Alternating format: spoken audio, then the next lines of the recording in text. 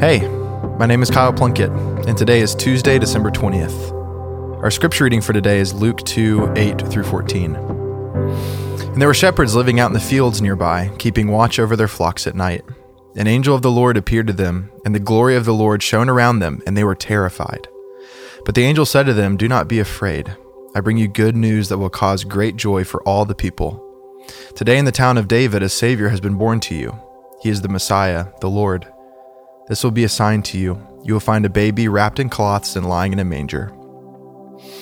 Suddenly a great company of the heavenly host appeared with the angel, praising God and saying, "Glory to God in the highest heavens, and on earth peace to those on whom his favor rests." This time of year, I'm always a little surprised by the amount of Christmas cards I have hanging on my fridge. Close friends, distant family members, old coworkers, all sending their cards to my home, announcing that Christmas is finally here.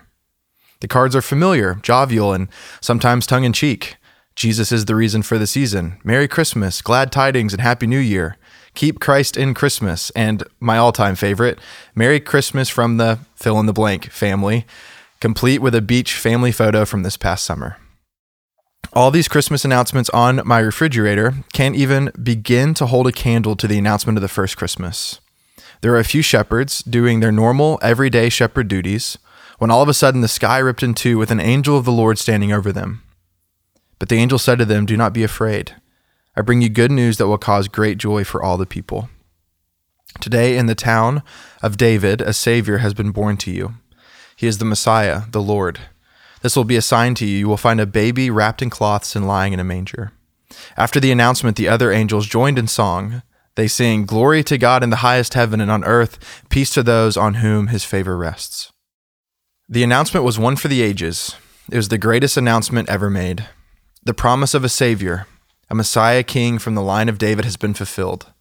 The promise made on behalf of all humanity everywhere, that God has not forgotten his people plagued by darkness, was ushered in by the light of an angelic choir. The light of the world has been born, and you'll find him where you least expect him, as a baby wrapped in cloth, lying in a manger.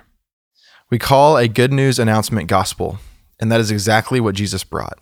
The gospel news that God is with us, he loves us, he meets us in the mundane, he hasn't forgotten his promises, and you can find him at work wherever you least expect him. So this Christmas season, as you go about doing your normal, everyday duties just as the shepherds were doing, stop and let the awe of the gospel announcement bring a song to your heart.